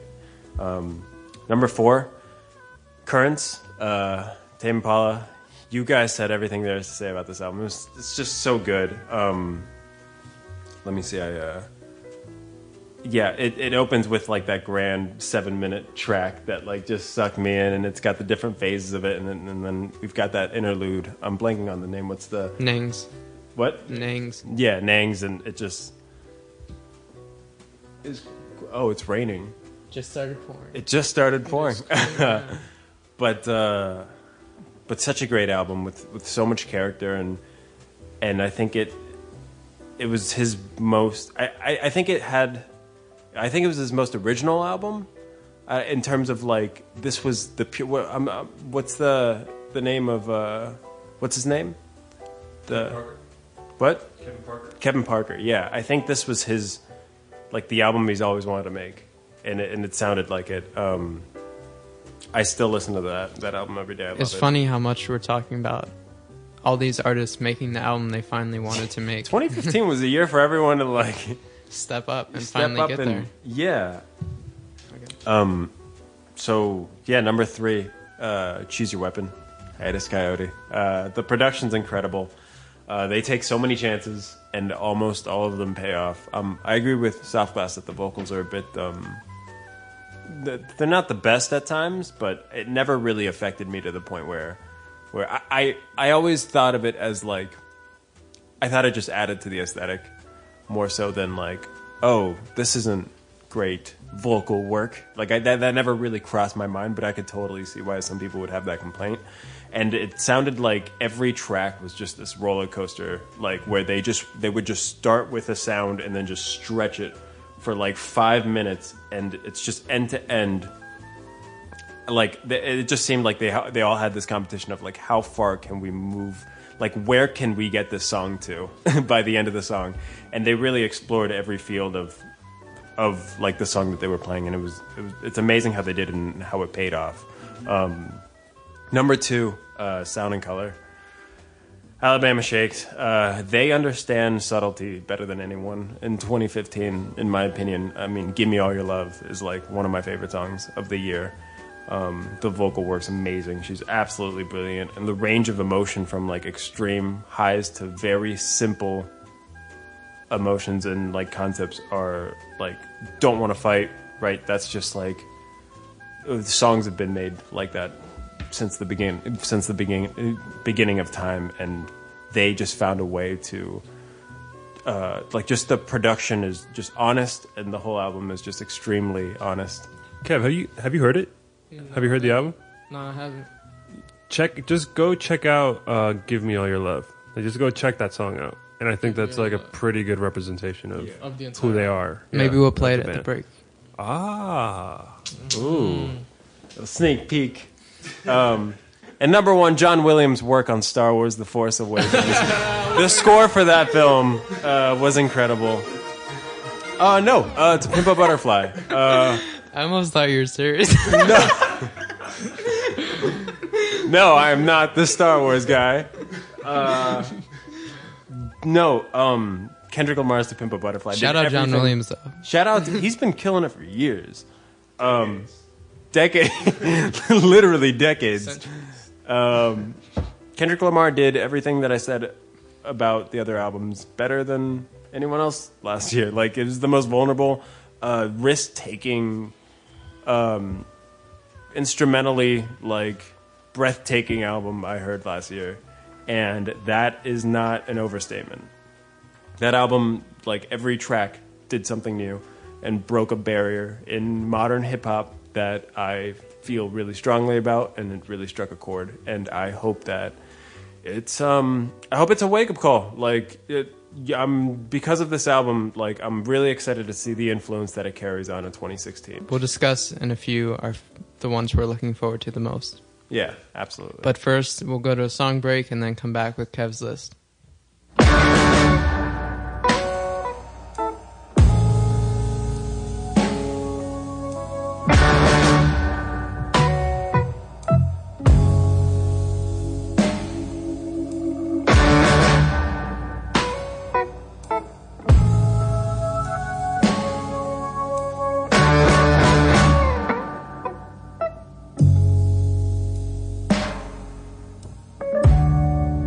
So much is going on,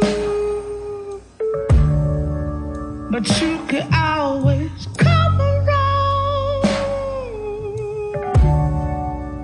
Why don't you sit with me for just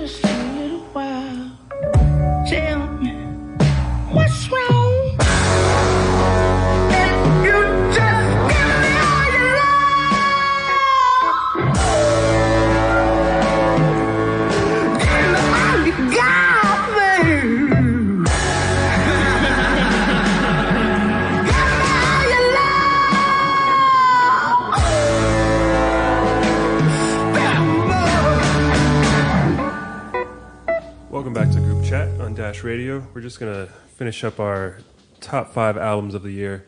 Kev, show us what you got, bro. All right. This was kind of hard to pick. I had To Pimp a Butterfly on my list. Had to take it off. I didn't have to, but I just decided to. I knew one of these guys would put it on. Are you kidding me right now? We're all just staring at each other. That's what he was feeling, dude. All right. Respect. I'll take jokes. It's okay. Y'all can roast me. Start off with number 5. Purpose, Justin Bieber. Ooh.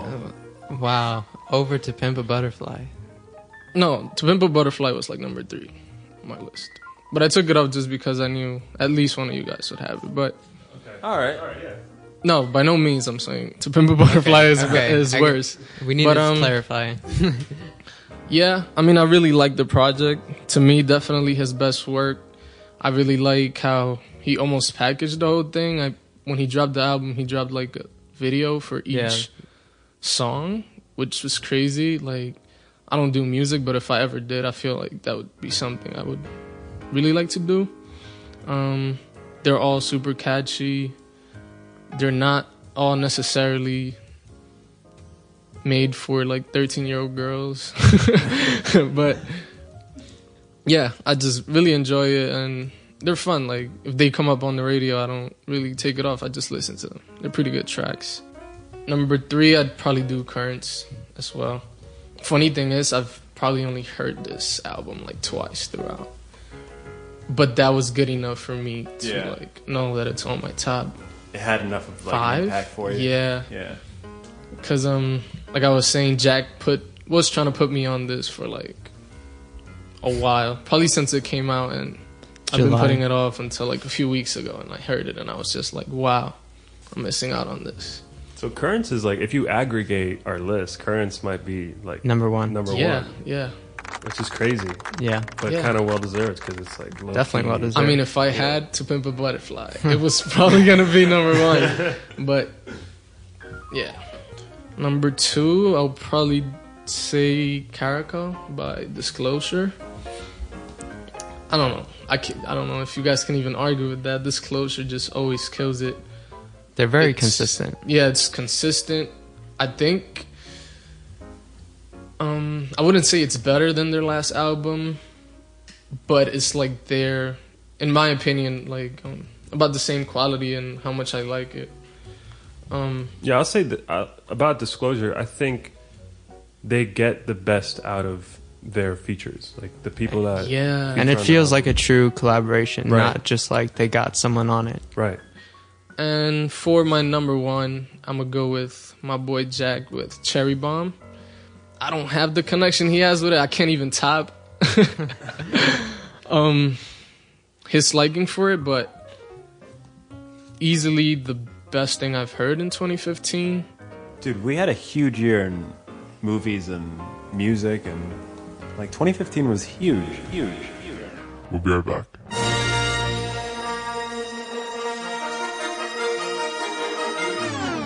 All right, we're back on group chat discussing sports now.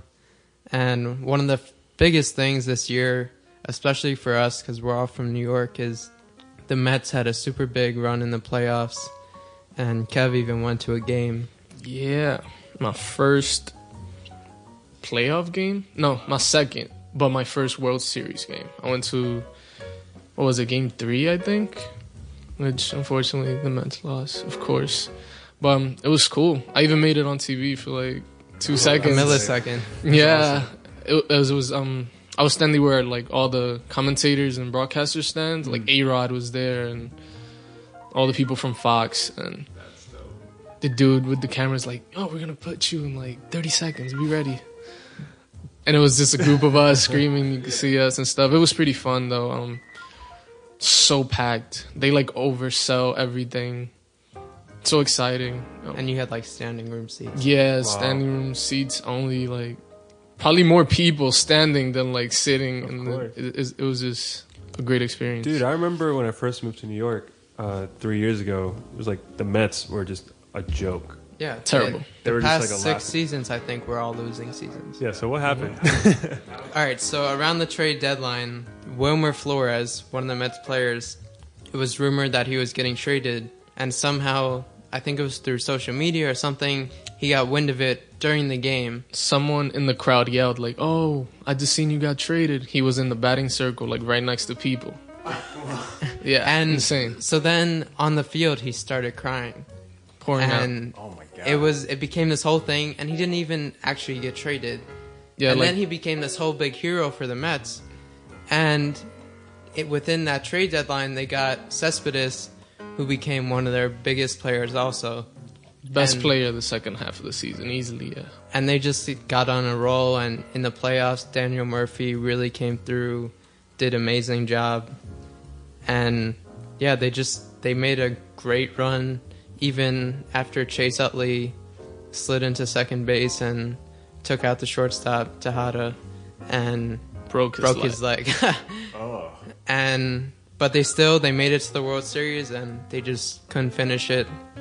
But even despite that, I mean, me and Kev are both Yankees fans, hardcore, but it was still fun to see the Mets as like another New York team go that far, and it wasn't too bad to see the Royals win because they had lost last year to San Francisco. So After being underdogs, like Right. full of rookies, a team full of rookies, and just making it that far. So the Warriors won their first championship in 40 years, and they did it against LeBron. And not only that, but they came back for the start of this season and have been hungrier than ever. Unstoppable.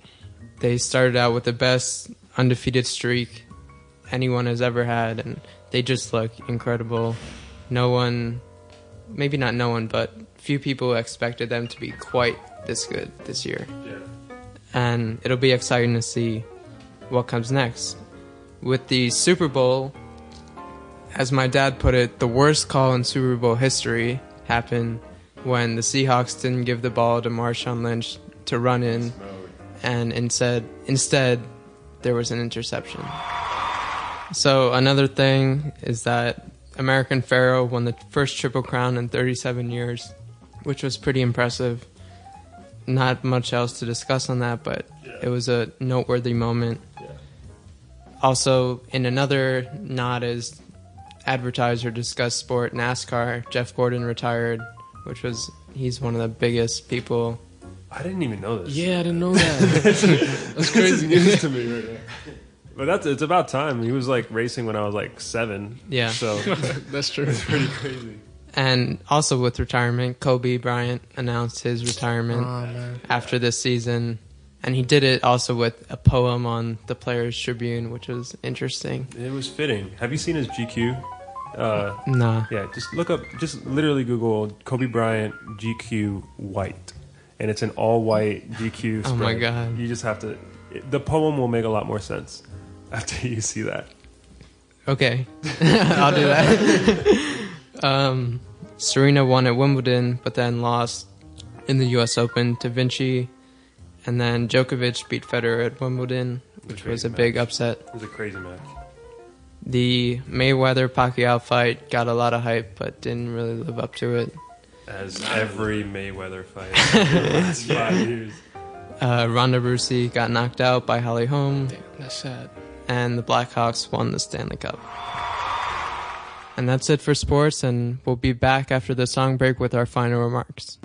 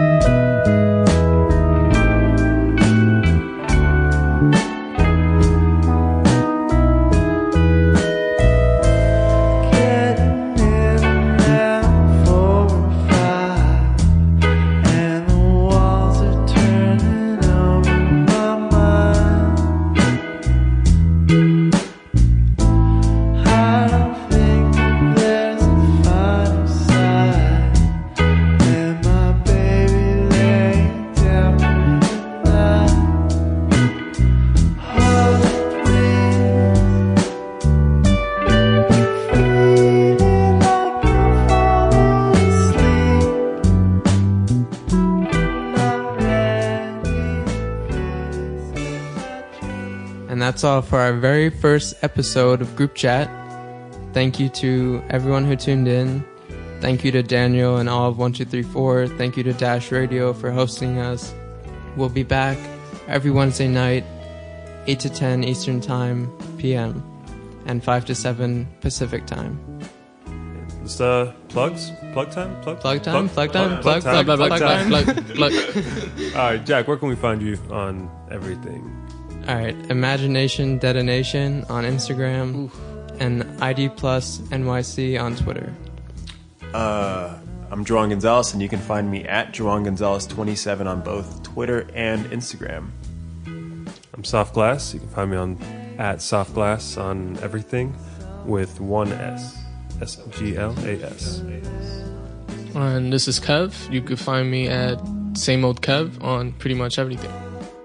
If you guys want to listen to the episode after we air, you can go to soundcloud.com/1234groupchat, and you can email us at 1234groupchat@gmail.com. You could send in topics, stuff for us to listen to, stuff for us to watch, whatever, or any feedback you have for us, throw it at us. All right, guys. Yeah. See you next week. Later. Bow, bow, bow. Group chat.